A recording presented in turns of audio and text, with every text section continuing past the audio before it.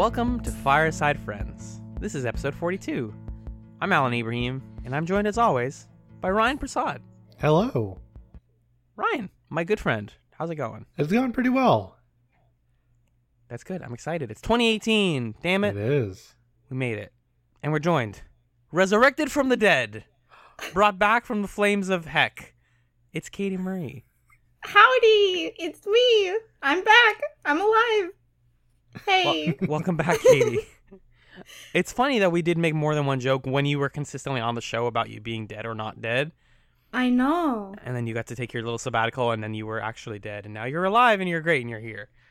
Hey, not actually necromancy! Disclaimer for our lawyers, Katie was not Just actually kidding! No necromancy. Just been alive this whole time. dead. Just in wait. What's going on, folks? It's the first podcast of 2018. We're playing with the new format, and we're bringing back to segment 1. It's the segment where we just kind of hang out and we chat. More than we just did for like 30 minutes before hitting record. What's everybody been up to? Ryan, what have you had going on in the last couple of weeks? A few days ago, I got back from MagFest, which is a gaming slash music slash people get drunk convention. Cool. And it was really weird. I don't know. Let's go around, though. I don't want to dive into this just yet. I want to check in on everybody. How's Katie? Okay. Let's check in on Katie. What's been going on with Katie? It's been a while. All right. Basically, I've been doing like a lot of drawing lately. Just because I've kind of figured out that's mostly what I want to do in my life as like a career and everything. So I've been trying to stay on top of that and draw every day and post my drawings and actually finish drawings. So that's been something new, which is exciting, I guess. I mean, I got a really cool new tablet to draw with, so that's been awesome. So yeah, I mean, that's mostly what's been up in my life. Do you draw the S that they do in middle school with the 3 lines? Not usually, no, but I used to when I was in middle school. Hell yeah, and start at the elementary bottom, school. you know? Yep. I will say the stuff that I've seen of your work has been freaking amazing. It's really cool watching. I love watching people improve at stuff. And like, as you've gotten more into the groove and just like seeing all the different posts, I'm like, damn, Katie's got good at the art. Holy crap. Oh, thank you. I do my best. That's all we can do. That's very cool. What have I been up to? God, I've been watching a lot of anime. Just disgusting amounts of Gundam. I've been on break from school for a couple of weeks now. It feels like an eternity. Mm-hmm. So I've been working more, and then that means in the evenings, instead of studying or like planning things, I've just been I've had a lot of free time, so I'm catching up on old Gundam series, specifically Gundam Wing, which is the one that I watched when I was a little baby. And the show's really good. All the boys are cute. It's just like one of the first Gundam shows. People know Gundam. It's like the big robot anime classic thing. Gundam Wing was the one they did in the 90s that is, instead of just being about like we need to fight the evil empire, it's like about politics and like how like child soldier stuff and the stuff that Evangelion ended up also doing really well, but in making it more depressing.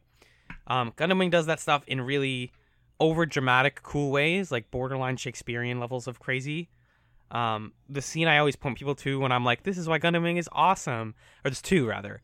One is one of the like lady villains, her name is Lady Un, is like a cool cloak wearing badass military lady, and she's talking to like a general who's standing outside the back of a plane, and he's like, oh, we need to really capture the Gundams and do all the bad stuff, and she's like, yeah, definitely. Wait, what's that over there?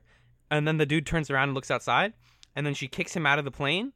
And you're like, wow. And then she points down and shoots him as he's falling out of the plane.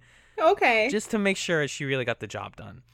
It's that kind of stuff. And you're like, wow, this is crazy. And then the main character, his name is Hiro. He's a nice boy. He meets the princess, Princess Relena, who's like one of the main characters. And they go to school because they go to like rich prep school. And all the girls are crowding around her because she's like, oh, I'm inviting everyone to my birthday. And she hands, this is the first episode, so it's not a big spoiler, but she hands him an invitation to her birthday. And then she's like, "Oh, I'm sure you'll be able to make it." And then I've seen this. he takes the letter and rips it in front of her and in front of everyone, and then looks at her straight in the eye and goes quiet. And he goes, "I'm going to kill you." And then fucking credits. That's the end of the episode. It's the end of the first episode of Gundam Wing. Holy shit. And then there's 49 more. It's freaking amazing. That's... You might have just sold me on Gundam. There's another character who's in the forest and a bunch of wolves surround him and he yells at them for not being tough enough to take him on. And then the wolves run away. Oh my god. It's so good. If that kind of stuff is appealing to you and you're also trying to get into Gundam, it's really good. It's like kind of weird. Like sometimes the plot just kind of jumps around and they assume you know stuff, but you're not supposed to know stuff because it's confusing. And they do some weird stuff. Like one of the characters has dissociative personality disorder, and it's handled kind of awkwardly. But it's really fun. It's really fun and weird, and it was my childhood in a lot of ways. It was a very weird and fun show. Cool. I mean, I've seen that scene that you described at the birthday invitation. Yep, like, classic. All over the internet, it's like, if somebody asks what anime is, show them this scene. Because that's all you need to know. Pretty much. It sells itself really well. He falls onto Earth, rolls out of a car, and then he like threatens her life, points a gun at her, and then he runs away. And as he's running away, she goes, "Hi, my name is Relena. Nice to meet you." Like, he's gone. He's like been gone for a minute, and she's introducing herself to essentially his cloud of dust. I don't even want to be. I don't want to describe any more of it. It's very good. People should watch Gundam Wing. Anyways, yeah. Where else are we gonna take this podcast? I feel like we haven't done this type of segment in a while, and I'm curious, like, would we want to dig into anything, or? I mean, I can talk about stuff that I've been watching and whatever, because that would be cool, unless Ryan wants to. You go first. Okay, so, yeah, I guess in my absence, I've watched a lot of things. I'll probably stay on brand and stick with anime. Hell yeah. So the series that I watched recently that I absolutely fell in love with was Blend S. And it's kind of, I don't know, I guess it's not my usual show because I normally like things to be kind of action-y and have some sort of, I don't know, something other than slice of life. And this is about, like, this essentially a maid cafe where the waitresses play characters. So, like, there's a tsundere one, there's a little sister, there's a big sister, there's an idol character, and then the main character is this really shy and sweet girl, but she plays a sadistic character because, like, she has this very naturally mean look in her eyes, and she hates it and everything, and she always gets, like, rejected from jobs because of it, but they're like, "Oh my gosh, you're absolutely perfect for this position," and she's like, "Oh, I mean, wow, it's really awesome to want, or for people to want me as me," kind of thing. But she has a hard time with being mean to customers because she's like, oh no, I'm so sorry, like, I don't mean to be rude, but hey. So, I don't know, it's really cute because all the different characters, like, the personas that they play in the cafe, that's not how they are in real life. And just how they interact with each other and everything, it's really, really cute. I don't know. It's a nice, heartwarming show about, like, friendship and love and crushes on each other and stuff, and there's a dog, so, you know. All right, I was pretty cool. I was skeptical at first, and then you told me there was a dog, so. Yeah. And the dog's pretty funny. He's got a personality, and he gets a crush on another dog. So. That's good. Dog crushes. His name is Owner, so there's some irony. I was gonna say, going hold on there. I hope to pick that up, or pick up on that. Sorry, my English is not good. Ryan, what else are you up to? All right. So I mentioned going to a convention. At that The convention, convention mention. Go on. my What's part going Kicked off on? the pod. my partner got me a Vita for my birthday. It was like an early birthday present. And I started playing Read Only Memories. I started on PC, but then switched to Vita because that's more convenient for me and how I live my life. So I played it on Vita and I finished it last night. Uh, and I love that game a lot. Um, there's something about it. It's okay. So it's like a cyberpunk game where you play as a like struggling journalist and you're like really poor and trying to make money and you're like making money by like reviewing headphones and like doing like dumb bullshit that you don't care about. And then this like sentient like robot comes into your apartment, tells you that their creator is basically gone missing, and hey, you're a journalist. There might be a story here, so why don't you like tag along and we can like sort this mystery together. And so the whole game you're just trying to find out what happened to this dude and what they make it a point to be like the robot that you come across is the first like sentient robot that has been created, and like you're sort of exploring the mystery but also exploring like the ramifications of that, and how society would sort of deal with like robot life and all that. So yeah, I don't know, I thought it was really interesting. There's a lot of queer characters. You can choose your pronouns, you can choose to be non-binary, and there are also like trans characters in the story as well. And I thought that was really refreshing. And most of all, I really liked exploring the spaces, and it's an adventure game, so you're like clicking on stuff and like reading the flavor text, and I thought all that stuff was pretty well written. And like the first scene is like you like exploring your apartment, and you're just like getting a feel of the world, and it does a really good job of introducing you to like the tone and establishing what like the society is like just through like the simple act of looking through your apartment. So I thought all that stuff, the world building and the characters in that game, were just really well done. I enjoyed it a lot. And Alan, that's the game you played as well. Correct. I played that early 2017, I think. Very like one of the first games I finished. What's your take? I played on PC. Give me your take. Yeah. Yeah, I like it. I had like minor problems with where it went towards the end. I feel like it became a little bit too much of a game. The puzzles are definitely the worst part. For sure. And occasionally they're like super mandatory, this will mess up your ending if you get it wrong puzzles. Yeah. Oh no. Yeah. So you just have to save scum, and it's bad. It definitely they tried their best, but it still feels like a adventure. At times it feels like adventure game puzzles in a way that I didn't really care for. Right, but I feel like some of its spaces also reminded me of old adventure games that I really liked. Mm-hmm. Like a lot of the areas in that game reminded me of an adventure game I really liked as a kid called Beneath a Steel Sky, which is an old point and click from the 90s. It's like an old British game that no one played.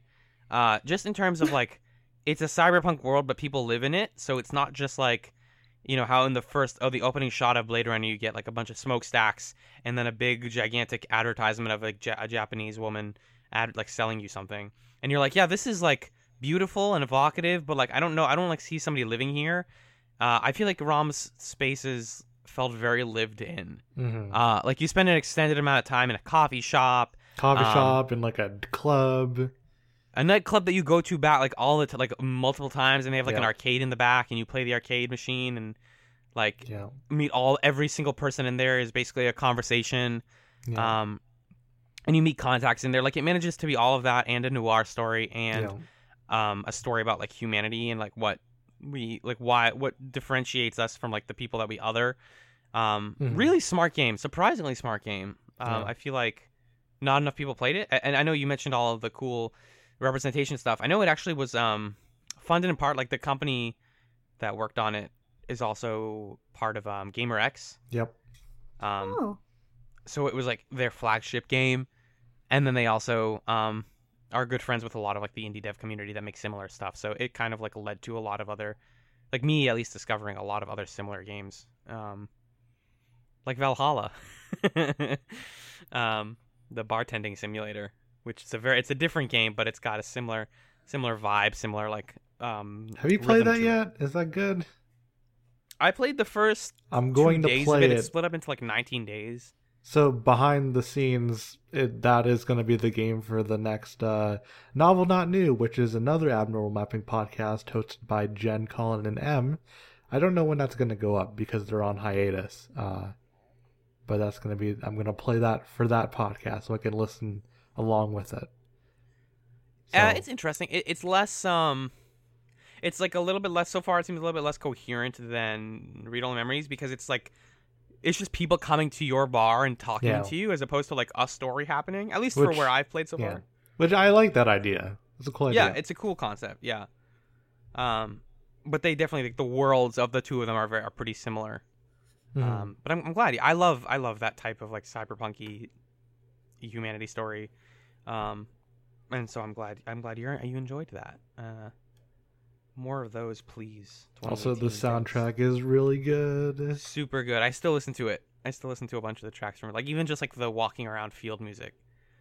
Also, like, amazing voice cast, because I didn't play with voice. Oh, you didn't? Nope. Shit. I didn't like it. Well, the problem is that a lot of it is like of borderline stunt casting, but I like the cast though. Sure. Because they put out Read Only Memories in like 2016, and in 2017 they updated it and called it 2064 : Read Only Memories, and that's the version that you played and I played. Mm-hmm. And that's the one where they added voice acting, and they added the endless epilogue, and a couple of other things, and like more music, I think. Because I know like Too Mellow does a lot of the music, and the voice cast ranges from like a bunch of games industry people, good and bad, to like just like famous voice actors from anime. Like every character that is important in that game is voiced. And a lot of the performances were really fantastic, except Jim Sterling. Jim Sterling is actually good because like he plays a character that is a complete asshole, and like he has bad politics, and also he's a deadbeat dad. Like he's terrible. Yeah. He just like sits outside of the one store and just like protests, but no one cares. Yeah. That's a really fun game. I'm super glad you played that, and that's gonna lead to more stuff. Yeah, that for me kicked off this like, oh, I like this adventure game. I should play more like text-based stuff. So I'm gonna play Valhalla. We're obviously gonna play Doki Doki Literature Club later for this show. Hey. Also, like old adventure games like Day of the Tentacle and Full Throttle, and the Phoenix Wright games I haven't played at all, and I want to.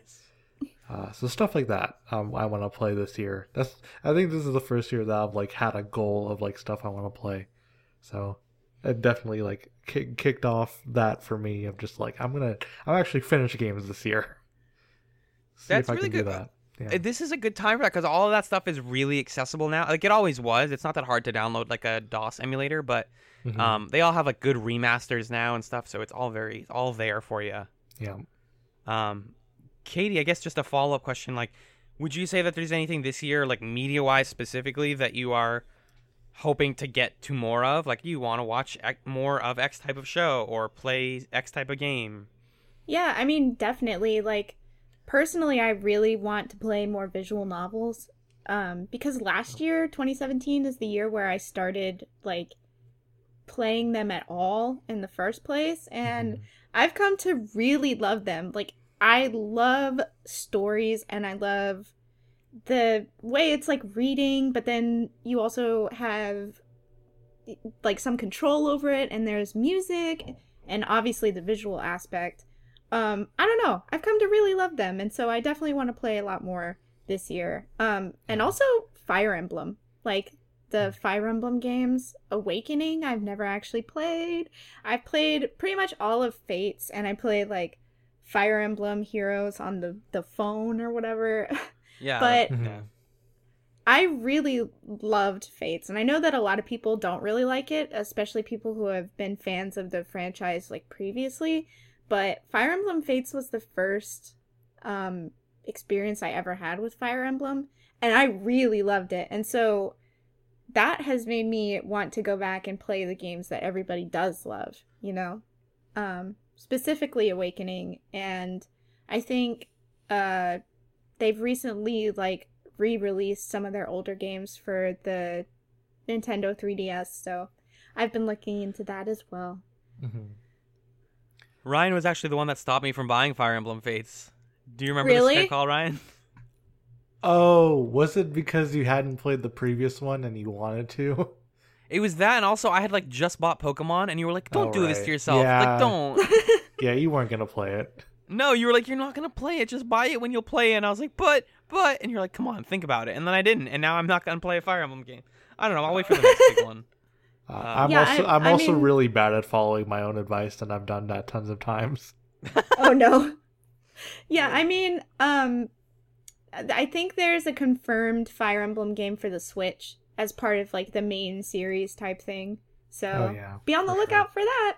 They don't have it like super announced yet, but there's going to be one announced at some Yeah. point. Yeah, for Yeah. sure. So I'll play that one. Want more games on my Switch, please? Thank you. same. And again, Novel Not New is a podcast about visual novels specifically. So if you want to Yeah. play a bunch of visual novels and then listen to a podcast about them, go listen to them. They got you covered. I mean, you played Dream Daddy, Katie. That was their first episode. That's a good. I've heard that's Yeah. a good one. I did play Dream Daddy. They did Narcissu for episode 2, which I ended up playing along with them, and I really liked that game. I thought it was really cool. It's what you were just talking about, where like you can tell these cool stories, but also it's still just reading, but the visual element like feels essential and not just fluff. Yep. Right. Between like the music and the backgrounds and stuff, like that's all art. That's all something that someone put a lot of work into. Right. Yeah, that's So- exactly why I liked Read Only Memories so much, and why I was like, oh, I should play more of these. These seem cool. Right, you're doing a lot of reading, but also like this is a cool way to convey a story. I'm getting a Yeah. lot out of this. Yeah. I don't know. I also like the fact that you play a role, you know? Like you make decisions and you choose stuff Yeah. to say. Because Right. that, to me, makes it feel like more... Like, obviously, I'm more involved than when I'm reading a regular book. Because I get to shape the story and stuff. Sure. So- I think Narcissus specifically doesn't have any choices, right? Correct. It's Yeah. literally a novel. Right. Um, I think there's something to just a visual novel without any choices, though. Because it's still this, like, multimodal experience. You're still, like, looking at character portraits and listening to music and stuff like that.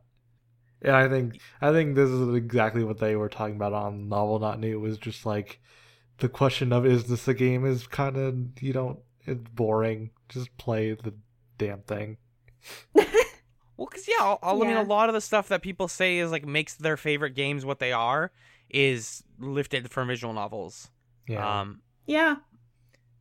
The way that like characters are developed and the even just like the pacing and the art style. And like, oh, this all feels like Nier Automata straight up has like very visual novel-esque moments in it, and that was the game that everybody just wanted to just tell me Sure. to play. I mean, there were parts of Yep. that game that were just like a Twine game. Yeah. So, hey, people should play more visual novels. Remember Date Night, Ryan? Oh God, that was. That's different. That's different. to There be are fair. about 5 different reasons why that failed.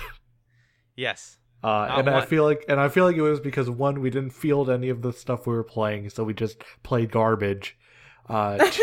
Two, we weren't really doing it earnestly enough. We were definitely giving the games a chance, but it was also just a lot of it ended up being like, this game's really bad, and we want to be done with the game, and that doesn't make for a good time. Right. Exactly. Yeah. Oh God, remember the one with all the cute dinosaurs? But then it was like, you're dumb for liking other people. Or let's. Yeah, there was like shit. one that like shamed you for playing a visual novel. What do you? That's cool. Which Why, is like, and that why was did, like released that like in 2016. Like that wasn't like an older it one. was like, why did you make this? Why?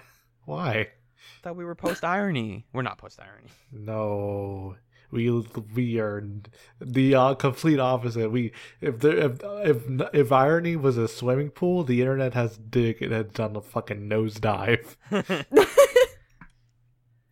Ugh. That's why I'm excited. For the game that we're going to be discussing for segment 2. Yeah, So definitely we're looking going to take a forward break. to that. We're gonna... Are we going to talk about conventions? Oh, let's talk about conventions before we take a break. Yes, sure. Okay. Ryan, you went to a Convention convention. time. I went to MagFest, which like I guess it was a week ago now, and it was like my first big convention. Like I've been to like a smaller one where it was like maybe like 100 people max, but then this one was just a ton of people in a hotel, and mixed feelings. I don't know. Y'all have had more experience with this. Do you all remember like your first time being in one and like what your sort of like reactions were? Yep. Yes. Katie, go ahead. What was your Okay. first one? I think you had gone to them before me even. Yeah, my first convention was actually Dragon Con. So Okay. the first convention I ever went to was huge. Like, absolutely massive. Because Dragon Con is the biggest sci-fi convention on the East Coast. So, I was just, I don't know, completely blown away because I'd always felt, I don't know if I would say alone, but there's not like a lot of people who are into the same things as me that I've like physically met with, and like that being anime and cosplay and just nerdy shows and stuff, because I have like however many people I can count on my fingers that were my friends that were into those same things. So because my family is a whole bunch of nerds too, both my dad and my mom. So we all went to Dragon Con together when I was in middle school, and I actually cosplayed. So the first convention I'd ever been to, I did cosplay as Shell from Portal. Nice. But yeah, I don't know. It was so cool because there were all of these celebrities that I knew and people who had been in shows that I loved, and like shows that formed my childhood, essentially, like Buffy the Vampire Slayer and Millennium and all of this stuff. I got to meet all of these people and be around people who were also cosplaying and who were into the same things as me. And I could go to the dealer's room and buy all of this really great merchandise where like I could buy shirts from my favorite shows. I could buy little plushies that I think are really cute. I don't know. It was just really cool. And so basically ever since then, my family, we go to Dragon Con every year. And I don't know. It was just really positive. It was a really positive experience for me, and it kind of always has been. So it's something I look forward to doing every single year. So yeah. Middle school, that's very early. I mean, Yeah. obviously you had like parents with you, but I imagine that must have been like very overwhelming. I mean, yeah, there I hate to say this, but there were people who were like trying to hit on me, and then I was like, "Yeah, I'm in 8th grade." Wow. And then they were like, "Okay, bye." Ugh. Basically, but I mean, other than that, I kind of just I mean, like I didn't have friends who went with me or a boyfriend who went with me at that point. So, I was just constantly like by my dad's side and my mom's side, so it wasn't that bad, because I did have my parents with me, but I don't know. It's a lot of people. If you have problems with claustrophobia, then Yep. you're gonna have a hard time, especially at Dragon Con, because, like, even though the panels and stuff are held in actual ballrooms, so it's really big, like, when you're walking from one hotel to the other, like, down the street, and especially when you're waiting at like crosswalks and stuff where the street lights change, that's a lot of people. That's all I'll say. It's a lot of people. And even at restaurants and stuff like that, although I guess it's different because of the scale of the convention, but there's a lot of people there. So that was a little hard to deal with. And it's in the South, and it's in the summer, so everybody's sweaty. It kind of stinks, but, you know, it is what it is. I don't know. Other than that, it's pretty cool. We had the opposite problem at MagFest, where it was the coldest week it has been so far. It was like my partner looked at her like the weather app at some point and was like, "Oh, it's gonna be the high today is gonna be 13 degrees." Oh no! Just like that's so cold. The original plan we had was like we're gonna commute back and forth from her place to the hotel, and by the end of the first night, we were like, "This isn't gonna happen. This is hell." And one of our friends like offered to like have us because they had like an extra bed, so we crashed at their place instead, which was really nice of them. But yeah, I'm so like just the opposite problem of like you don't want to go outside. Just stay in here. It's warm in here. Just don't go outside because you're gonna die. Yeah, exactly. And it was like it's near like a harbor, so there's like ocean water, which makes it worse. Yeah, it was a whole deal. But I feel like there might be a difference between a games convention and like a sci-fi convention. I feel like like a science fiction convention is like much broader and like maybe attracts more people, whereas it definitely does. Whereas like a MagFest or like a PAX or something, you have like a more like insular like games people, and I feel like a lot of times games culture shows up in these conventions in really like uncomfortable ways, where it's like, you know, obviously there are like, you know, queer people of color stuff like that at these conventions. It's not like they're completely invisible, but it's also this aspect of like, you know, there are definitely going to be the people who just, you know, don't like care to know any better, or like is completely deep in the toxic parts of the culture, and like navigating that's really exhausting for me. And also just like whenever you go to like a games convention, or at least in my experience so far, it's a lot about like celebrating games and like nostalgia and like, hey, games are awesome, games make us feel good, and it's like rarely about like how do we make this space better for more people. Like MagFest felt like a vacation for a lot of people, and it rarely felt like a place where we can like come together as a community and like learn from each other and stuff like that. Where like I had that experience at like Intervention, which was like a much smaller convention, which was more like, I guess, creator oriented, but it was still just like kind of a little bit of a bummer to be like, you know, navigating these like spaces that are like uncritical of the stuff that they love in a way that kind of frustrated me. I don't know.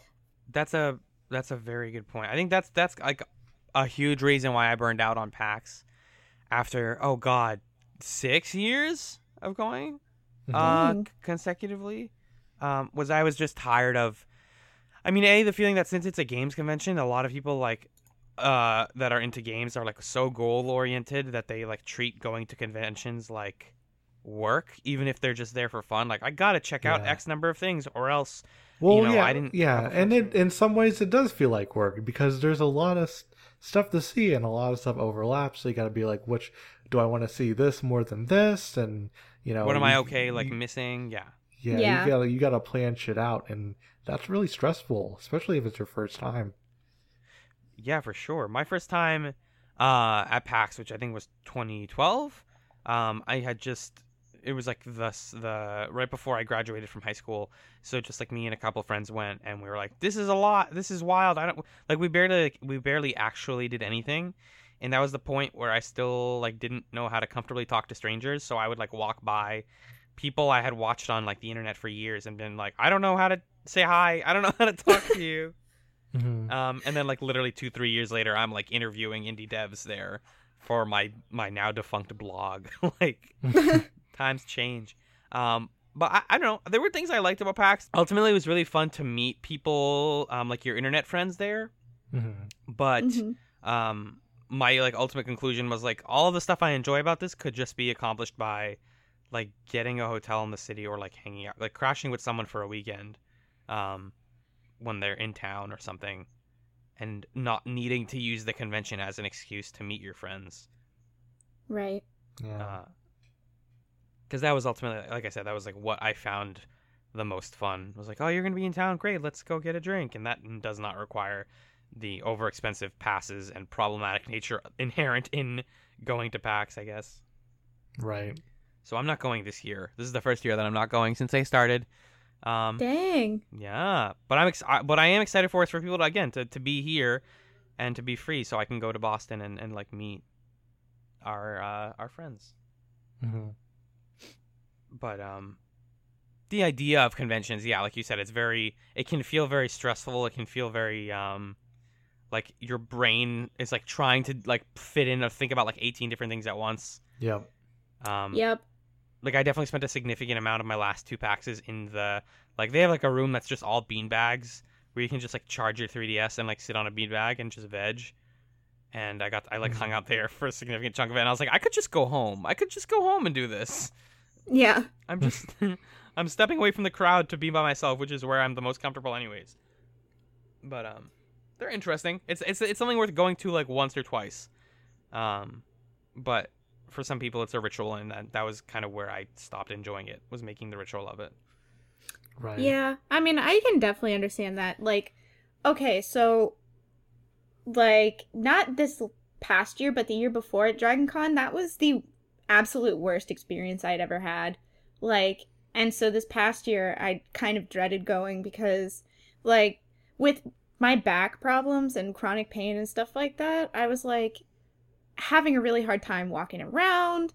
And basically the hotel we were staying at was like kind of far away. And they had buses that would like take you to the convention, but at the same time, like the bus's schedule was terrible. And so I don't know, it just didn't work out very well. So I kind of had to walk back and forth anyway. And that was bad. And I tried cosplaying and like wearing like little Lolita outfits and stuff like that. Mm-hmm. But Uh-oh. like those are giant heels. Yeah. And so the walking was made worse. My back was hurting. I was like super uncomfortable. We couldn't make it to like any of the panels because they were like basically far away. And so I spent like the whole time in the hotel room, and it was not fun. Like I even cried. But I don't know. This past year, it seems like at Dragon Con specifically, because that's basically the convention I go to, they seem to do better with disability stuff, because before major panels they played videos about like the disability services and stuff that they had. And like my mom and I this year went and got disability passes so we could essentially like skip standing in lines, because my mom has arthritis and I broke my back, so we have a hard time like standing and walking around. So there's like a disability seating section, and that's really awesome because now I can like go to a panel and sit there, and I don't have to just like stand in a line for forever. And we also stayed at one of the host hotels this year, so we were like literally right there with everything. So that was also really nice because I didn't have to walk like 2 miles to even get to the convention in the first place. So yeah, I don't know. This year was honestly like my best experience with that because of like the disability stuff. It made it so much easier for me to go to panels and everything. Mm-hmm. I don't know. That was really awesome. But also I kind of think Dragon Con, I mean, I'm sorry, I'm just talking about Dragon Con, but it's okay. My convention. That's the con, yeah. So, they have like different tracks. Like there's a robotics track and a sci-fi track and a video game track, but they also have an LGBT track, which I think is really cool. And they have a lot of panels oriented around like LGBT representation in games and how to make it better and how this show deals with it, and also like women in pop culture kind of thing. And they have like meetups and group things and dances. So I really like that aspect of it. And I've never personally come across anybody who's been nasty gamer culture dude at Dragon Con, so that's really nice. And they also have signs that emphasize, like, cosplay is not consent. Yeah. So, Wow. I don't know. It might be just because, like you were saying, the label of sci-fi encompasses so much more than just video games. Right. And so there's, like, a lot more culture to bring in. And I think that inclusion is really cool. And it makes me feel safe, I guess, because I can, like, go to those panels and not be afraid of people who might be waiting outside of them, I guess, because there's just, like, people with the same experiences and everything. I don't know. Yeah. The few events that I went to that were focused on, like, representation and stuff like that at MagFest were good. I just didn't I didn't have a chance to go to a lot of them because of time constraints and all that stuff. But yeah, Right. for sure. Another thing too is, like, especially with, like, cosplay and stuff, is, like, I've seen this, so it's hard to tell how earnest this is, but, like, men dressing up as women characters, Right. sometimes as a joke, maybe not, but like, Yeah. Well, I mean, it's like when the super hairy dude wears, like, yep. you know, a Sailor Moon outfit and stuff. Like, it's obviously 90% of the time a joke. Yeah. Like, And that stuff sucks. And it's not like you can, like, say anything. There's not really a course of action you could take. And it's just like, right. I saw that a lot at MagFest. And it bothered me. Also, so the MagFest is like, oh, play arcade games, play, like, console games. Yo, bring hand sanitizer. Holy shit. Yeah. Oh yeah, that's Oh all my cons. god. Yeah. Super No, duper. Anything that involves a lot of, like, touching things that everyone else has touched. Yeah. No, I, like, picked up a controller and was just like, this just feels like a germ. Yep. Yeah. It, like, feels like I'm getting sick right now just holding this. Yeah. I do get sick after every Dragon Con. I will say that. I pretty much get, like, strep throat every time. Even if I don't, like, touch anything. Mm-hmm. Wash your hands! Yeah. Bring hand sanitizer! I lucked out.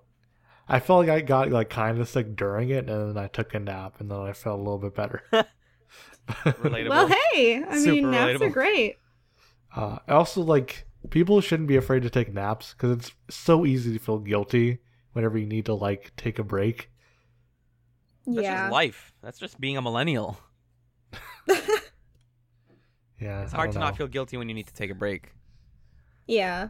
But yeah, definitely find somewhere to rest your head or something, or charge your phone and just, like, decompress. veg on a beanbag. Exactly. It's cool to do. Exactly. But I want to. Yeah, I definitely want to. I'm gonna try to go to more conventions. I think you all mentioned panels. I've really liked the panels that I've been to, that I've had checked out over the years. I think I want to host one. I think it's time for that to happen. We should host Yeah. one. We should I'm host ready. one. I'm ready for Fireside I've Friends. thought about that because the Dragon Con has a podcasting track. And I'm like, Fireside Friends, hello? Hello? Where's our panel? I would so fucking do it. It would be a chance for us to meet and to bring our specific brand of weird to Yeah. to a con. Yeah. I've heard that stuff getting approved, like just like any random rando getting approved for a panel is really hard. Yeah. At least specifically for PAX. But we could, like, get a GamerX panel going. Why not? Fuck it. It's 2018. Yeah. 2018 is the year of panels. People will wait. I won't. This obviously wouldn't be us anytime soon, but people will wait 3-4 hours in line to just see Giant Bomb talk in Right. a room for an hour Yeah. and, like, throw pies at each other or whatever the fuck they do in their current, like, panels. I'm not at all far from the truth, but so, like, I don't know. I think people would flock. People would check it out. Why not? We'd have. So people would check it out, but it wouldn't be a lot of people. So That's fine. Do you want to have that's the not social that's anxiety not of to a full say room? that's not to say it wouldn't happen. But also, okay, but it's a double-edged sword, right? I would have social anxiety if a lot of people were in a room. I'd also feel bad if no one showed up. Yeah. Like, Yeah, I've heard stories of stuff like that at anime cons where it's like this thing is way too niche and nobody listens to it or cares about it, but they got approved. So oops, you're gonna get an empty room. Yup. We have friends in high places. If you want to Yeah, get us on a podcast convention panel thing, please let us know. Let's make it happen. Yeah. Podfest. Let's Yeah. let's go to PodCon. San Francisco Podfest or whatever the hell that is. It's the McElroys, and then we kick them off, and then it's us. We're gonna have Mark Maron on the podcast. Cool. All right. We're gonna interview Mark Maron. I'm down. I always go to his panels at DragonCon, so Does he go to Dragon Con? yeah, he cosplays and stuff too. It's great. What? He like almost always cosplays as His news Colonel just Shepard. broke you. Whoa. Who does he cosplay as? Shepard. Oh, Okay. that's super good. And he had like this cosplay this past year where he had an alien baby in like one of those chest carrier things. So, Mark. Yep. I love referring to like famous internet men by just their first name. Mark. yeah. Like my favorite joke to come out of the other podcast is calling Aaron Sorkin Aaron whenever he does something stupid or misogynist, and you're like, Yeah. Aaron. Mm-hmm. It's really good. But yeah, let's David. make it happen. What's up? David. David, Mr. Lynch. No, not Mr. Lynch. David. Dave. Do you think I he's was, ever been I called was, Dave? I was referring to David Cage, but okay. Close enough. David. That's my dad's name. Oh. David. David. Oh God, what a thing. But yeah, I was basically just gonna say I want to try going to more different conventions. I've also been to Boston Comic Con. That was a lot. I went once in like 2013. It was way That smaller. seems like okay, it's smaller. Okay, I was about to say anything with the Comic Con in the title just makes me No, nervous. basically San Francisco and New York are the crazy Comic Cons, and the rest of them are like Chill. it was actually comic book creators, and the only panel we went to was like a bingo thing hosted by fans. Or like a Yeah. trivia night. And I was like, that's we it. have a Comic-Con, like, okay, so Columbia is shortened to Cola all the time. So our Comic-Con is Soda City Comic-Con, and it's kind of not poppin', I guess. Like, So they it's have... not soda poppin'? No, it's not. They have no panels because the idea is to make a convention purely out of dealers, I guess. Like Okay. it's all merchant based, and so that's all you have to do. Like you just walk around the dealer room, and I mean obviously they have cool stuff and it's really awesome to see like local creators and stuff like that, but I mean once you do a lap around all of the people selling stuff, it's like, okay, what do I do now? That was 10 minutes. So Does it cost money to get in? yep. Okay. That's a retailer con, basically. Yep. That's what that sounds like. I've heard of those. I don't know. I was very not impressed at all with our Comic-Con here, but it was also very small. It was only Yeah. in like one ballroom, so Right. The most famous person that was at Boston Comic Con that year was like some C-list character from The Walking Dead. Was just like hanging out for a couple hours and then left. Right. And it was like that was the big deal. Nothing wrong with The Walking Dead, but I mean, yeah, they're not exactly attracting huge crowds, which is fine. Like I actually got to meet comics creators. I got to meet the guy who writes Fables, and I was too young at the time to ask him, "Hey, yo, why is your comic so clearly an anti-Palestine metaphor?" no. Hold on. Oh, God. He autographed my copy of the first volume. Oh. There's always next year. Goodness. Conventions. Conventions. MagFest Cons. was super unclear about how you can get autographs. So Yeah, didn't you have to like pay to get a license? You had to register, and I didn't know you had to register. Okay, that's weird. If you don't register, you have to wait in a separate line, and if the like line for like registered folks like clears, then you might be able to get an autograph. But so I just and yeah, this was for Temmie Chang, who worked on Undertale. And I just left because I was like, it's not going to be worth my time if it doesn't work out. Even if it does, like, I don't know. I'd rather just spend my time elsewhere. Like, that's just a hassle. They should make that more clear. Come on. Yeah. That's weird. Even Dragon Con doesn't do that. Like, if you have a ticket, you can just go and get an autograph from somebody. I mean, like, normally the celebrities charge their own prices for, like, signatures and pictures and stuff, but I mean, I don't know. I think that's a really not chill way to handle it with the register thing. And the guy at the like desk like scanned someone's badge and then just went like, "You're not registered." So I was just like, "Fuck this! I'm leaving." Okay. Yeah, it sucked. There's nobody I want to get an autograph from at PAX. At Boston Comic Con, Billy West was there. Fry from Futurama, as in addition to being a bunch of other voices in cartoons. Like in a corner behind a wall, behind a payment. You had to pay to line up to get his autograph. And it was like, cool. What? He's a voice actor. Like, yeah, he's great. I like Futurama a lot, but like, he's a dude. Yeah. Yeah, just a person. A doctor pronounces her dead, not the news. Sorry, I had to slide in another newsroom reference. I can't be stopped. Ugh, boy. 2018 is the year of stopping Alan. You can't do it. You can't do it. You know, cut back to this clip at the end of 2018 and see if I was stopped. It won't happen. I'll be here. Anyways, folks, that was a lot of fun. Shall we take a little break and we'll be back? Yeah. Okay. After this, we're going to be discussing our game club this month, our club this month, our shared experience. It's Doki Doki Literature Club. See ya. Doki Doki Literature Club.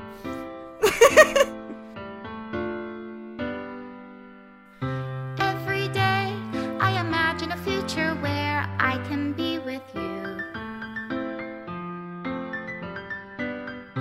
In my hand is a pen that will write a poem of me and you.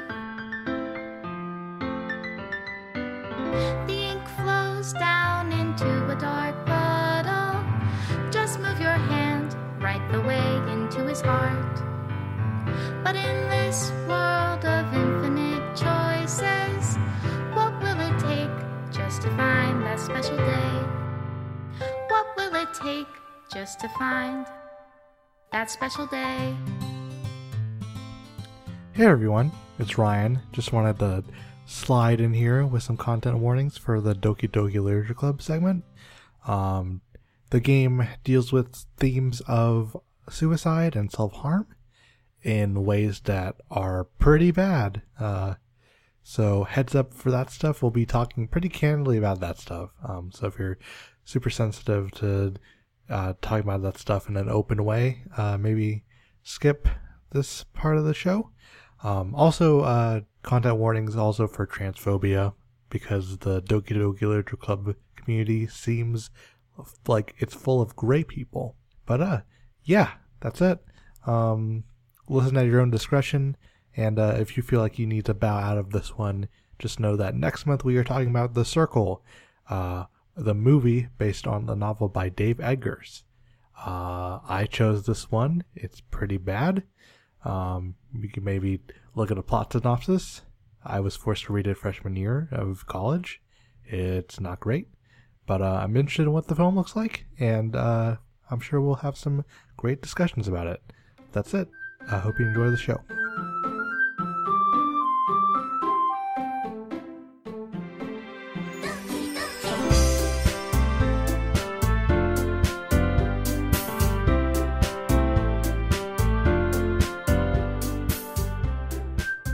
Welcome back to Fireside Friends. For this month, we're going to be discussing 2017's Doki Doki Literature Club, which was a visual novel developed by Team Salvato, and it came out September 22nd, 2017. Ryan, Katie, Hi. what? Oh! Oh God! we played what many have called 2017's Undertale.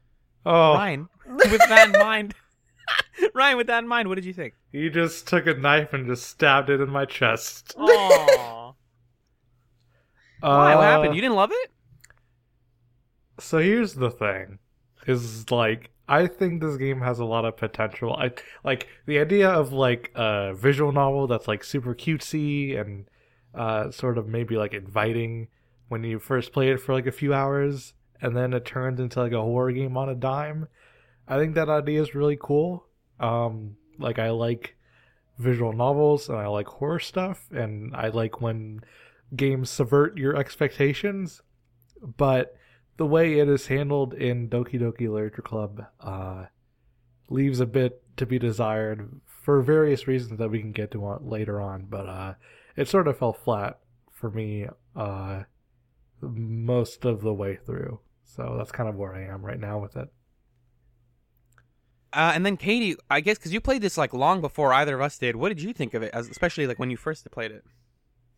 So basically, I don't know. I have conflicting feelings about it because, like Ryan said, I love visual novels and I love horror stuff, and so the idea of it, I was like absolutely in love with. That it was like super cutesy, super inviting, and then oh gosh, like wow, it's super scary. But I felt like the tropes that it used to be scary are kind of what fell flat to me, and although I've like read about it and around it, and the idea was for it to be different in that respect, and that it's supposed to be more psychological than like jump scare, I don't know, it felt kind of shallow to me, and it was like, if you want to kind of discuss these topics, I think there's a better way to do it than how it was handled, I guess.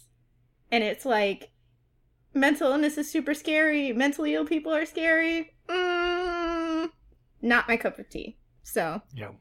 Right. Yep. Lots of like playing with the player expectations, which I think is where the really simple like Undertale connection comes from, obviously, is because it acknowledges that you're playing a game, and obviously the villain like stares at you directly in through the camera and plays and breaks down the fourth wall after a certain point. But like, I didn't feel like I was just waiting. I spent the whole time waiting for it to do that. Like, I liked the romance story in like the beginning where everything was very wholesome and good.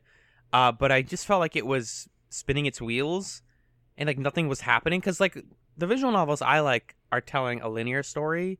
And especially like the dating sims that I don't like are the ones where it's like, talk to this person, go on a date with them, and then buy them stuff, and then go on another day with them, and repeat like 7 times until you learn a couple new things about them, and then it's done, and then you kiss them.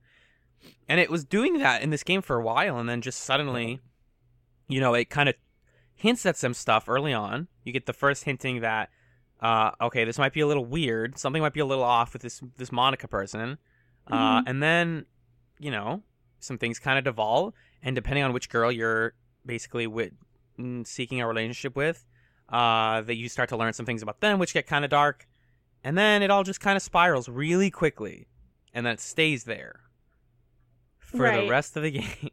That, I guess that's also what kind of, I don't know, I felt like the spiral was so fast, and then it kind of like stayed at the same level for the rest of the game, which was the majority of the game for me, because like, you play out 3 days, you know, and the first day is when everything starts going south, and then for the entire rest of the game, it's like the creepy setting. But at that point, like, you already know everything's creepy, or quote unquote creepy.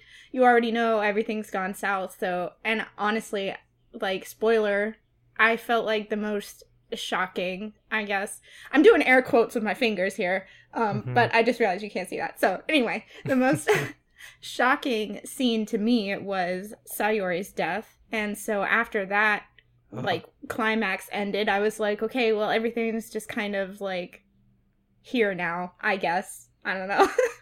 I kind of felt the opposite. Where Really? I played so I don't know.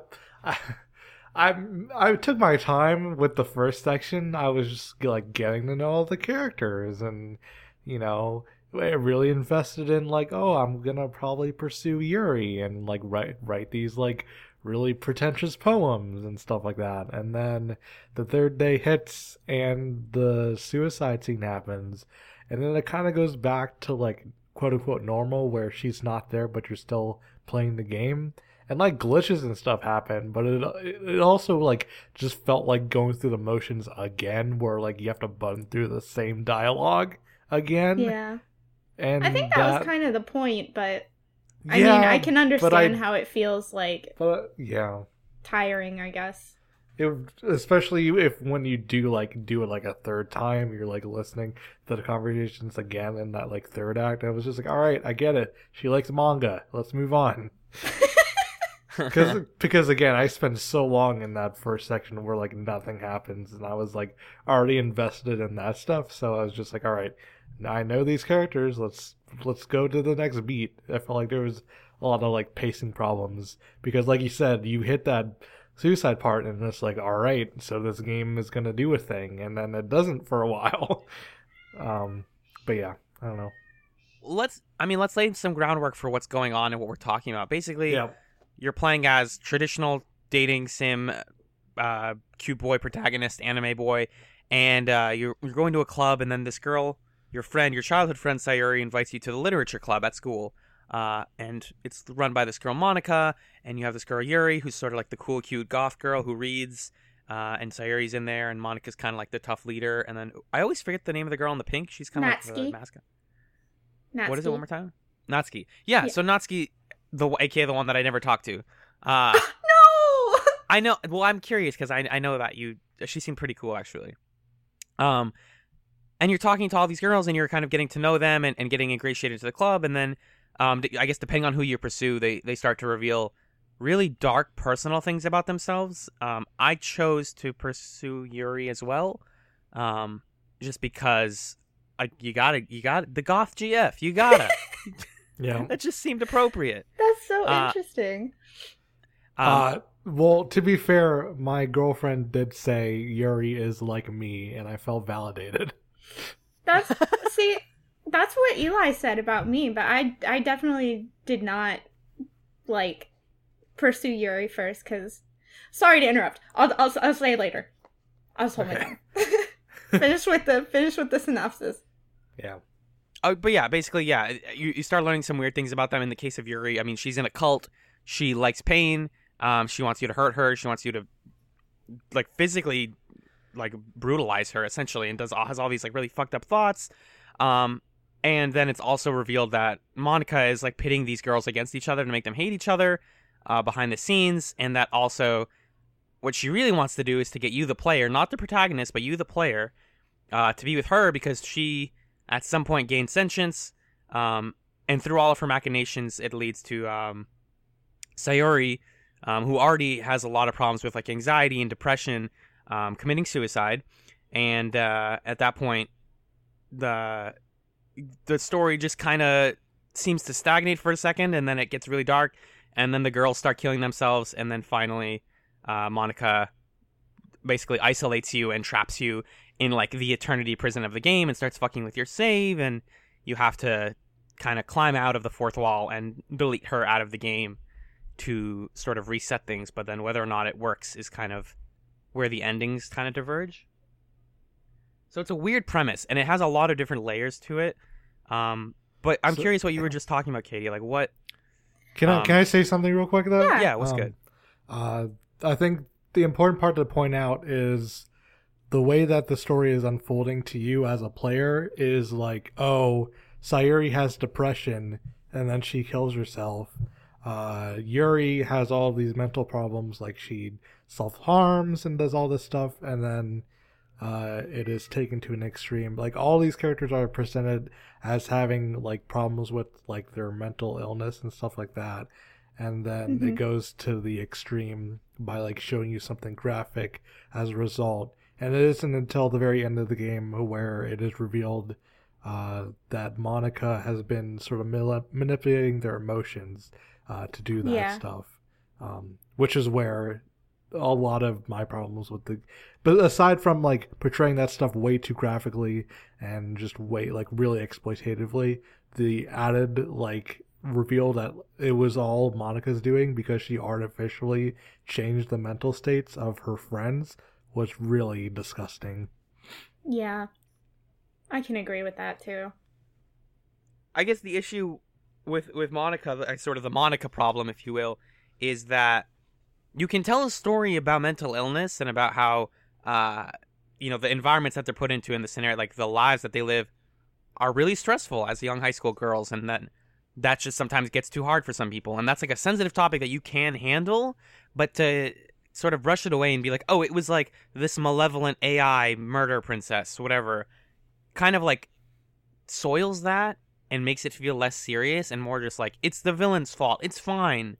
Well, if it wasn't about mental illness, it would be fine. Like, I like Undertale. Undertale does a very similar thing with its meta like stuff. But it isn't about like combating mental illness. It's about camaraderie and like friendship and like working against people who have like a step, like people who have the system figured out and can work against you, and like defeating that like systemic exploitation. This is just like the girls are crazy.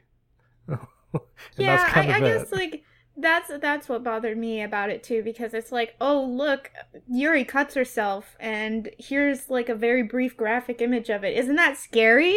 And it's like, I mean, no. Not really. Right. It's just a little disturbing, but not in the sense of like horror, just disturbing in the sense of like, I don't know, somebody hurting themselves is upsetting. Yeah. Right. Yeah. And it's like, you know, I don't know. I just don't like the trope that mental illness and its symptoms are horror content, I suppose. Yeah. It's actually ground that's treaded a lot in modern horror media. But like Silent Hill was doing this kind of idea better in the 90s.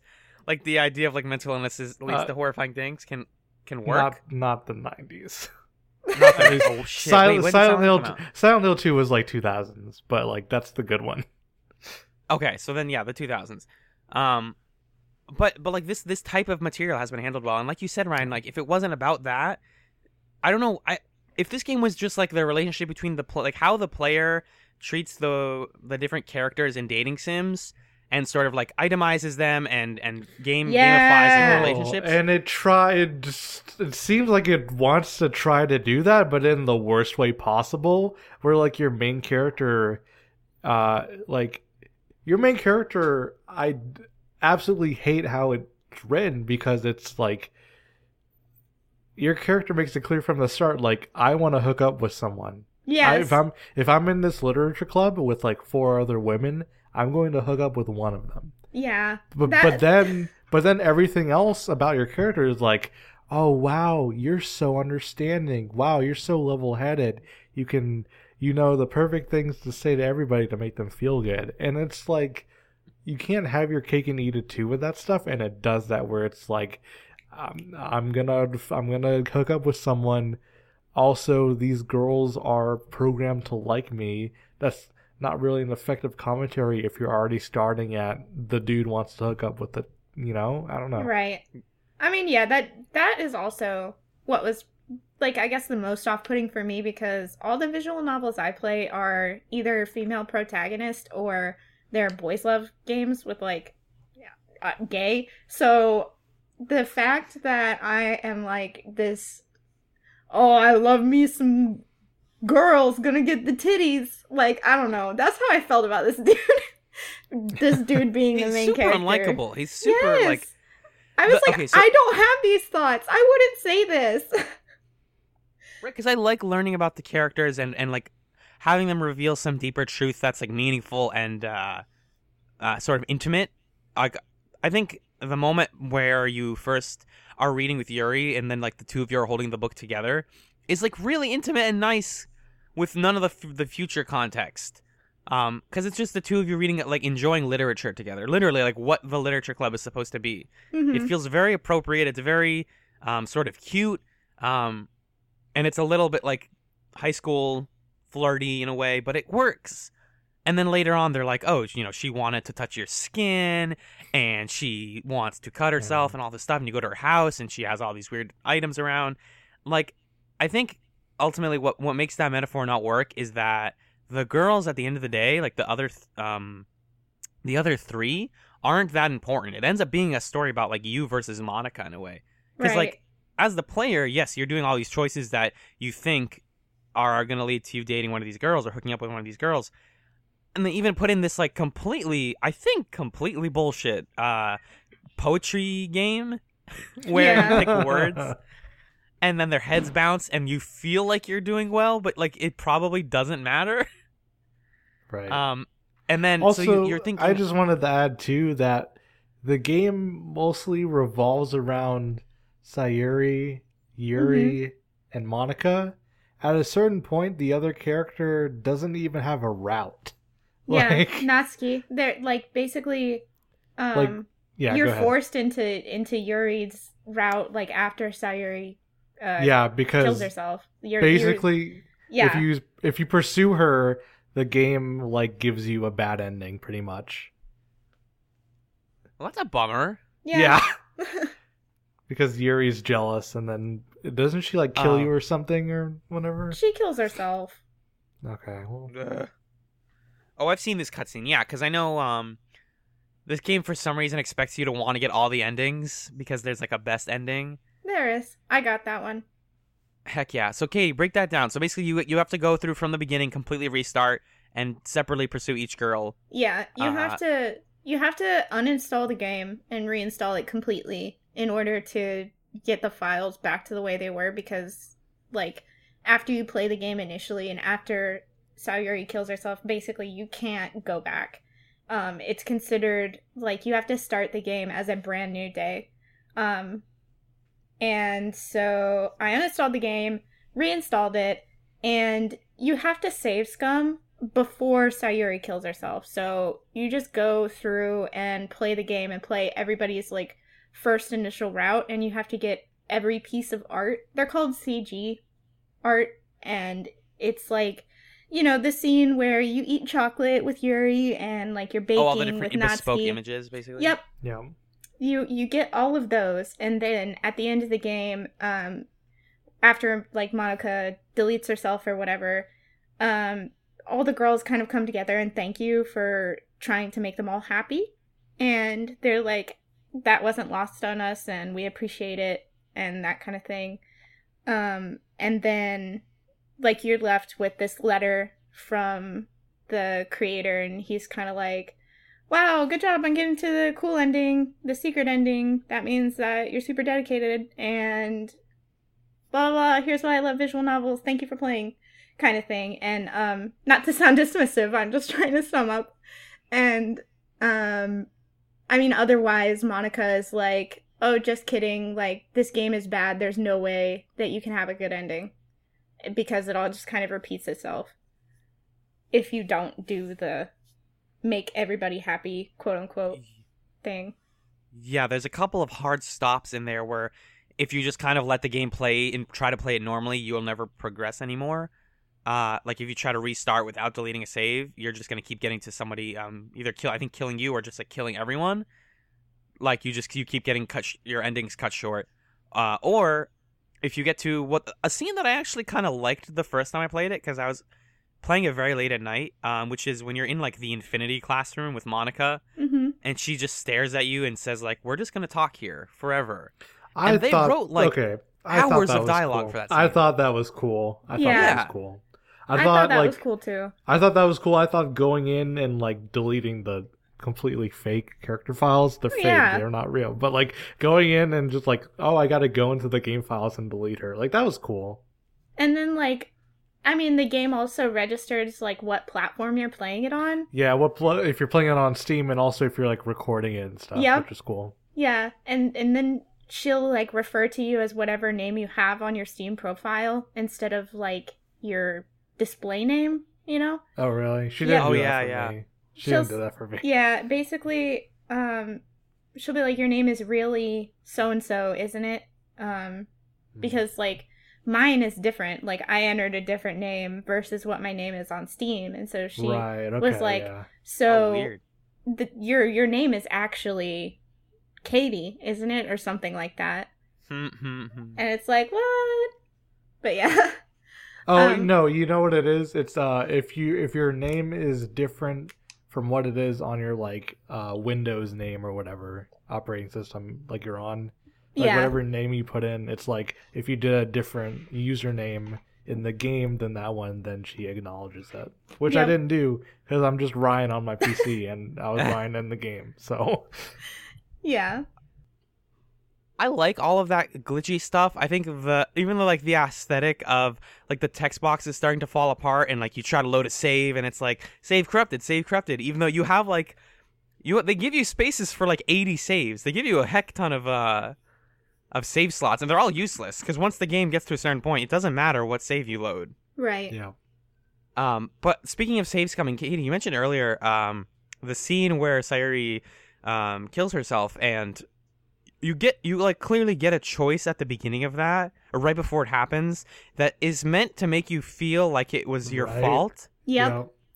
God. It's not. It happens either way, doesn't it? Yes, it does. Like, despite, like, no matter what happens, like, I mean, if you say, like, we're gonna be friends, like, we're just friends, which is not what I said on my initial playthrough, because, what I meant to say earlier was that the first person I pursued was Sayuri, just because I think that, like, whenever I play visual novels, I follow, like, a formula, and so I felt like it's the most natural to go with the girl who's been your friend your whole life, I guess. I don't know. Mm-hmm. It makes sense, yeah. Yeah, that aside, so she was the first one I pursued, so I told her, you know, like, I love you, and whatever, and you get, like, this cute little art of you hugging her. And then, she goes on to kill herself, and basically the dialogue is that, like, you shouldn't have done that to her because she needed things to be normal.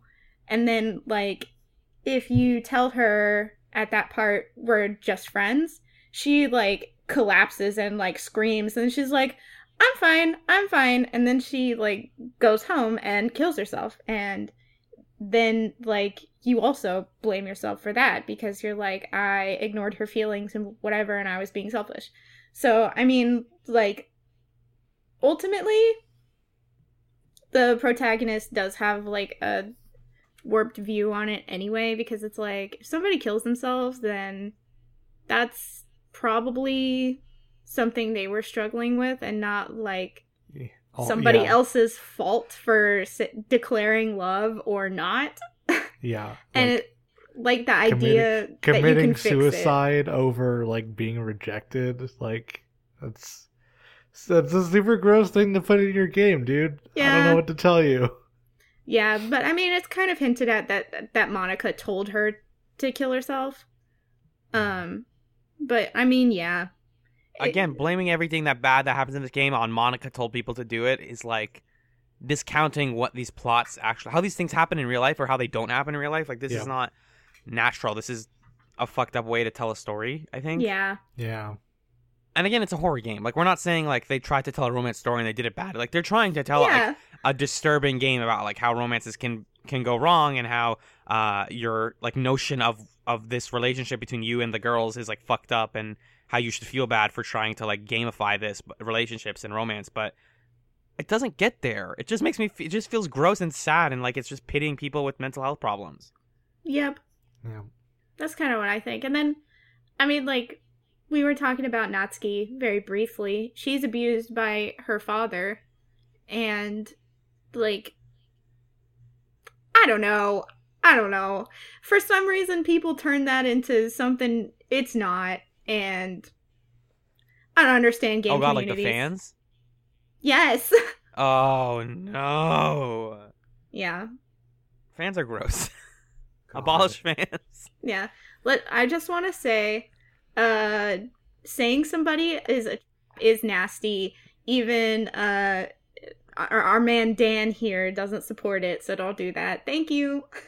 Oh, people are saying that. Oh, I see. I Yeah. got it. No, sorry. I okay. That's fucked. Yep. Like somebody added him. I don't know if you can edit this out if you want to, but somebody added him and was like, "Hey, can you like say that Natsuki is for waifu ruining purposes?" This is a quote, okay? This is legit what this person said. And then okay. he responded and was like, no, I'm not gonna say that because that's like super transphobic and gross, and I'm not gonna contribute to that culture.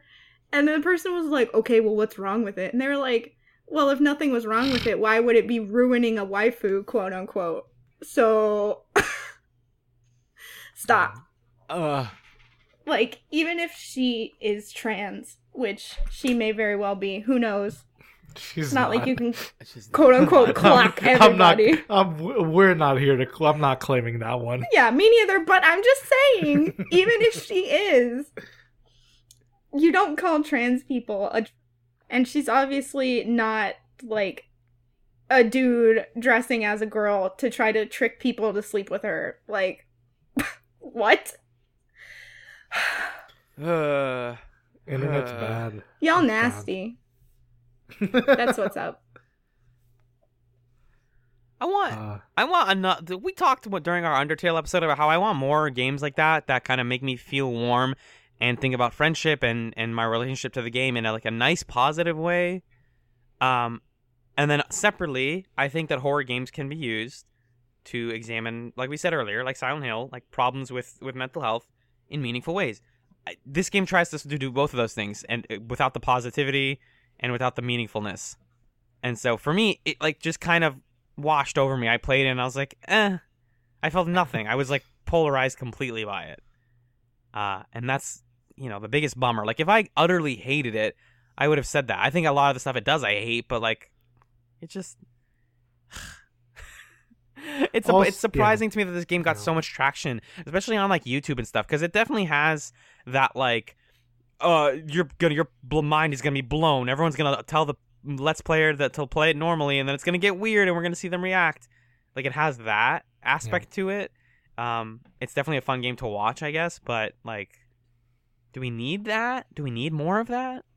I mean, once you play it once, you know everything. So, and I also mean, like, YouTube reacts to like Yuri stabbing herself. Like, dude, do I really want to watch that? Yeah. You could make a point about how people liking watching this game and how crazy it is to watch these girls harm themselves is like one step away from Logan Paul. Well, I mean, yeah. It's a skip and a hop away from That's like, check out this fucked up thing. Right. Or check out people react to this fucked up thing. And we're gonna like not glorify it, but like put a huge lens on it and like freak out. Yeah.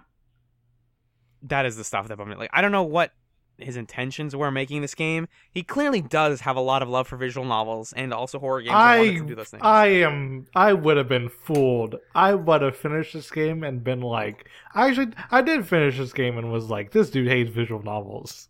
This dude is super cynical about visual novels.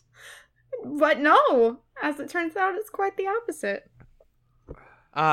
It seems like he has contempt more for the player and for the types of visual novels that are like really disrespectful and feel too gamey. But he made that. Then he made that. Yeah, right, exactly. So what I'm saying is, make a good one then. Instead of like shining the lens on what you hate, just make the thing you like. Yeah. Fireside Friends, we give the good advice. You tried. Oh man. It just felt really mean-spirited of the medium, and also just of like, it assumes like the audience, like it assumes that the audience for visual novels is one type of person, where it is just the dude who goes and wants to fuck the anime girls, the horny boy.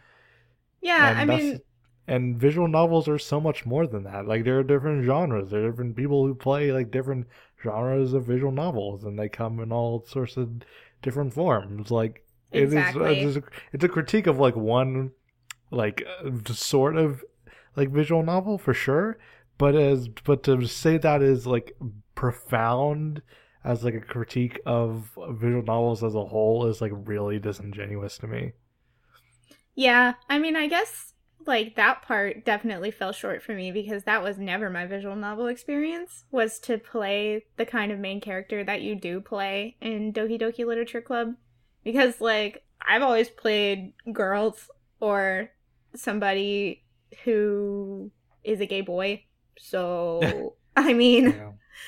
I've never had that sort of, I don't know, desire, inner Yeah, desire, I guess, that the Right. main character does. And so, like, the dialogue to me was like, eye roll, ugh, God, this is so ridiculous. It reminded me, Alan, I know we talked about this during segment 1, but it reminded me of the visual novel game we tried to play. Realis Where- there? No, the other one, I don't remember the name of it, but it Oh, was the like, dinosaur one? it was like having you play the game, but then like shaming you for playing the game because you were interested in the characters. And Yeah. it was just like, what are you doing? Go outside. Don't play this stupid game, you perv, or whatever the hell. Well, yeah.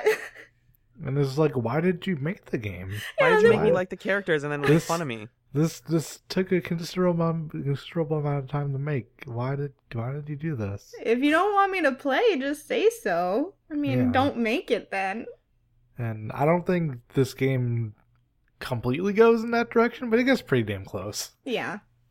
No, I get what you mean by that.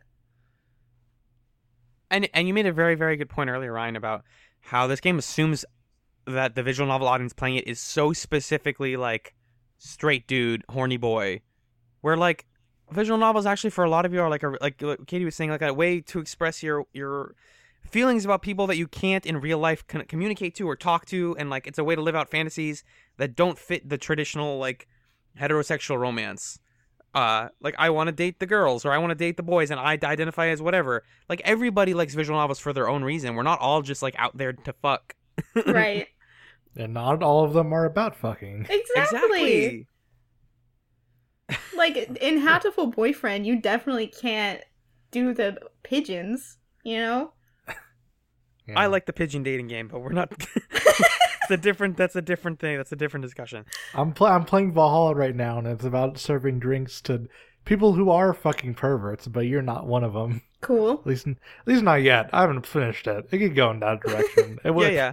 It wouldn't surprise me. There's a lot of questionable stuff in that game. I'm not gonna talk it up, but it's pleasant because you're just like, I'm gonna serve drinks and listen to your dialogue. Sometimes the dialogue's bad, but that's okay. That's okay. There's more of it in 5 minutes. Like, yeah, it just Yeah. kind of goes along. And then you were talking about Read Only Memories also in the first segment, and like that's a game that like takes ideas from visual novels and like does interesting things with them and adventure game things Yeah. with them. Yeah. And tells a story as opposed to just being like, man, you suck. You really you messed these girls up and you're a bad person for wanting to individually like selectively date all of them and pick the right choices. Like, why? I'm living out a fantasy that I like. Which, yeah, and then him like putting a note at the end of his game to be like, I love thanks visual for novels. thanks for playing my game. Thanks for seeing all the routes. It's like that's like counter to the themes of your game, dude. Yeah. Yeah. Indeed. We're gonna get into more. I'm gonna play Lady Killer in a Bind this year. How about that? Ooh, I haven't played it yet, so Yeah, I hear it's hella heard gay. heard good things. Me Yep. too. See, I am a kind of bit of a prude, and so like sexual content like that, I'm like, oh Lord, I need an adult. So like, even when I'm playing, you know, like Dragon Age or whatever, and there's the cutscene of you kissing the character, I have to kind of look away from the screen because I'm like, oh. Katie, those are the most chaste games in the world. It's like the Mass Effect thing where they like go up to each other in their underwear and they're like, wow, smooch, smooch, smooch, cut to black. Anyways, that sex was really good. Yeah, no, I'm like, oh God. David Cage makes a fucking sex scene and it's just like, je suis romance. And Katie's just like, I can't play this. No, Detroit Become I mean- Human now in stores. I mean, like, That's probably the only reason why I haven't played Lady Killer in a Bind yet, because I've heard such good things and I'm actually genuinely interested in playing, but I'm like, Too horny. there's sex. Yeah. I can't do it. I think she put out an update that would like cover like all the nudity and stuff. Yeah. I think that was patched in recently. Ooh, I hadn't heard that.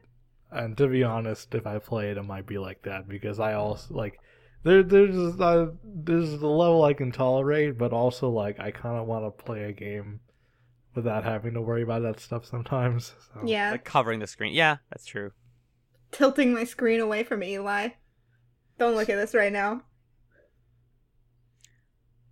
Imagine somebody walking in on you playing Doki Doki Literature Club and like you get that. This is actually another one of those like things about it aesthetically that I like is when Yuri starts to sort of, I guess, I don't know a better word Like than the humanoid parts? Yes. Yeah. The eyes turning into like real life cutouts of eyes. That's a cool visual. That's a Yeah. cool like striking vibe that I liked a lot because it clashes perfectly with the like saccharine sweet pink primary colors palette of the rest of the game. Right. But alas, I would almost say this game's like not even worth playing. It's worth reading about. It's worth listening to us talk about Yeah. it, but I mean, if you watch a Let's Play of it, or if you read about it, you already, like, you get it. you get all of the content, like, right Yeah. there. Like, I was just reading the Wikipedia plot summary because we're talking about it, and I was like, yeah, that's the game. And it's in, like, several, very few paragraphs. Right. So, I guess They- from the stuff that I did like that was like the really small stuff that I probably would have like I wouldn't probably have that same experience like watching a Let's Play where it's just like deleting the character file Mhm. or like getting to Yuri's death scene and like trying to reload over and over again, only be taken to like a different variation of the same scene, and stuff like that. Like that stuff was neat. But yeah, I don't know. Those are relatively small things in the grand scheme of things. So yeah. Do you think the game's surprise would be cooler if they didn't throw up a big honking warning at the beginning? no, being like, because hey, you this need is it. gonna fuck you up. Yeah. No, because that's the most conscious thing that the game does. I Yeah, you do know. need that. I was actually pleasantly surprised by that. And then also on the store page itself, it's like this game contains like graphic, Yeah. disturbing images and may be unsuitable for people who are young or have depression and anxiety. So I thought that was pretty cool. I'm Yeah. actually not used to seeing like content warnings. I'm used to there being like horrible, awful content with no warnings. And then people are like, excuse me. The warning comes from the internet later telling you, Yeah. Also, you need it because if you know what to do to get a bad ending in the first 2 seconds of the game, you can totally do that, and it's terrible. Wait, what do you do? You basically delete when you start the game fresh, delete Monica, Yeah, if you and then Sayuri would freak out. Oh, whoa. In the first scene, Yep. she'd be like, "What is happening? Make this stop! Make it stop!" And then the game force closes, and then you open it back up, and it's like a black and white screen with Sayuri like hung. Yep. Oh And my God. It plays like this like looping audio of like radio static, and it's just her like hung in black and white, like drifting across the screen. Yep. And I think you have to reinstall the game. Yep, you again do. at that I point. did that. So yeah. So yeah. Well, that's That's fucking gruesome. Yep. That's the thing. If you want to be like, I want to like watch someone like walk in on like I would never do this, but like somebody would do this of just like getting that ending, leaving it on the computer, and just walking away. Being like, well, that's the game. That's it. I'm just gonna leave it on the screen. Which Okay. is a terrible thing to do. Don't do it. But In that same vein, I saw somebody who made a Christmas tree ornament out of no, Yeah. no. yeah, it was just Oh. Sayuri like hanging herself, and What they the made it a Christmas tree ornament and put it on the tree. No. Good old memes. Final thing I want to say, shout out to Katie on Twitter, our friend Katie, my friend, podcast co-host, because when I started playing this game, I was like, I'm kind of liking this game. I'm enjoying this different route, and I knew it got dark. I didn't know anything about it, and then Katie added me, and was like, I really liked Monica, just pretty much only Monica, and Monica was my favorite. And at the time, I was like, all right, Katie, I get it. You like this character a lot. That's great. Yeah. And then I like resent you that tweet like a month later when I finished, and I was like, what the fuck, Katie? Yeah. Why did you do this to me? You're like, I'm so proud of myself. Yeah. That's the long game right there. Oh man, play nicer visual. Play more visual novels that are like good and fun and warm, and play better horror games. Alan, Yeah. What's good? after I play Valhalla, I will probably play Phoenix Wright. Yes, We should play Phoenix Wright at approximately the same time. yes, we should. Let's do it. We're making it happen. That'll be super fun. Fuck yeah! I played the first Phoenix Wright. It's amazing. I love it. I'll play it again. Okay, I still need to play it. Yep, but yeah. I love it. You go to a zoo. There's a zoo. Anyways, I love animals. I do too. I have an idea for a game. All right. Clear my throat. So, Count Dooku, Oh god. Oh. Count Dooku, Dooku Dooku Literature Club. Oh my god. No. So no. it's the Count Dooku from the prequel trilogy. Uh-huh. It's the Count Dooku from the 2D Clone Wars, and it's the Count Dooku from the 3D Clone Wars. Uh-huh. And then what? to make the twist super obvious, Emperor Palpatine's there as Monica. Okay. Oh my it's the three girls, and then like the bad one, which is Emperor Palpatine. Yeah. And you're playing as Anakin, and no matter what you do, you're getting to know all the Dookus, but no matter what happens, you always end up with Palpatine because Palpatine controls everything. Beautiful. That's my pitch. That's my game pitch. Wow. I love it. And it's called I I put Am the Senate. That seemed too good to not exist, and I googled Dooku Literature Club and got nothing. So Whoa! You You better somebody get some sort of like trademark on this. Get sued by Disney. Yeah. definitely Yeah, found a that's- giant bomb list of all the games that Count Dooku's in, though, which is very good. That's very good. I should just take the assets from those games and put it in this visual novel. Yep. All of them. Yeah. Is That's that my going to be it? pitch. I think we hit everything. Yeah, I think so. Yuri likes knives, and it sucks.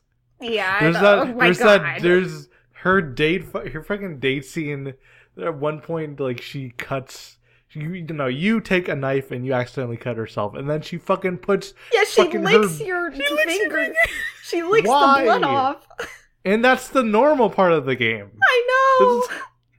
Nobody does that. I know. Well, she's obsessed with blood and cutting herself, Ugh. and she's creepy, and yeah. But the way it's happened was like, oh, I accidentally like licked the blood off your fingers. Hee hee. Cute. That's how you get bloodborne pathogens. Get tested first. Come on. Get tested for anime. Oh. Okay, I was gonna talk about anime, but that's a different. That's later. That's for later. That's for the after show. Ryan, can we do some plugs? Ooh, plugs. Hello. Hi, hello. It's the plug zone. So, next month, we are watching a movie, and that movie is going to be The Circle, which is a film based on a novel by Dave Eggers, which I have read a few years ago as part of college, like freshman year. They made us read The Circle. It's a bad book. I don't recommend anybody read it, but there's a movie about it. It was good enough to get a movie about it, which it stars Emma Watson and John Boyega and Tom Hanks. And I'm interested in seeing what this movie is. The book has very bad and graphic sex scenes that I know aren't in the film. I don't know what else they changed. I'm interested because one, it tries to do like dystopian stuff in a way, like it tries to do like interesting stuff regarding that stuff, and also just examining the ways that it doesn't work is interesting to me, only because a lot of people seem to like the source material and I don't understand why. And I would be interested in picking apart The Circle and its film for the podcast. Sounds like a plan. Yeah. Yeah. So yeah, we're doing that. The Circle is on Amazon Prime.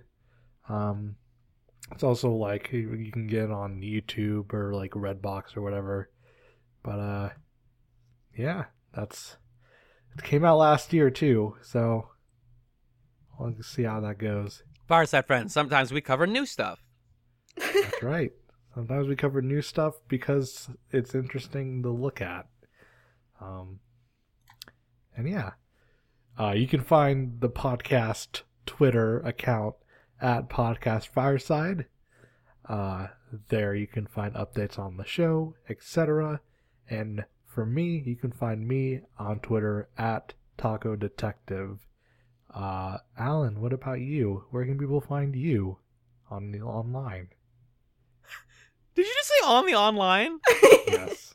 I love it. I feel like I said that once and Ryan was like, why'd you say that? This is great. Hi, hello. I'm Alan. I can be found on Twitter at Alan Ibrahim. It's spelled ALLENIBRAHIM. And if you want to hear my voice on another podcast, you can listen to me talk about Aaron Sorkin's terrible, god-awful, bad show called The Newsroom on Chats a Television podcast. Right now, we're watching The Newsroom 2 episodes a week. We're going to have a guest on for this next episode. We're cranking through it. We're almost done with season 1. It's a bad show. Our podcast is fun. Enjoy it. He says coke weirdly. That joke will make sense if you listen to it.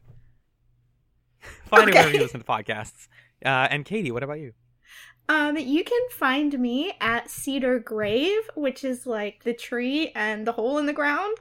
Yeah, so that's my username everywhere, and you can find my art there. I'm totally on the grid, and there's me. There's Katie. Wow, you sound so excited. Yeah. I'm tired. It's been a day.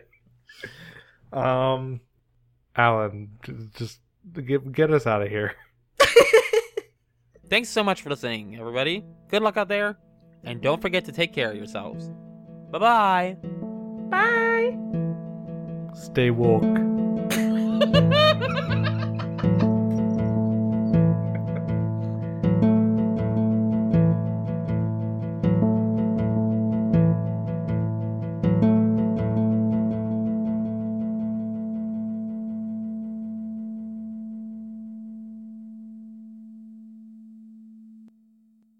This podcast is being hosted on the Abnormal Mapping Podcast Network. Visit abnormalmapping.com and check out our other shows, including Abnormal Mapping. Been a long time. Good to episode 69. Some would say it's fun. Second Officer Slog. It's the peak Star Trek. Star Trek.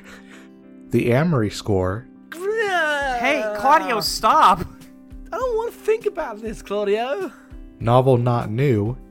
How many endings are we looking at for this one? I think there are one ending. Okay, so I think we'll probably be able to see all of them each. Yeah, no, I think so. And Fireside Friends. 37 is the age of the fictional character that I just made up. Oh, what's their backstory?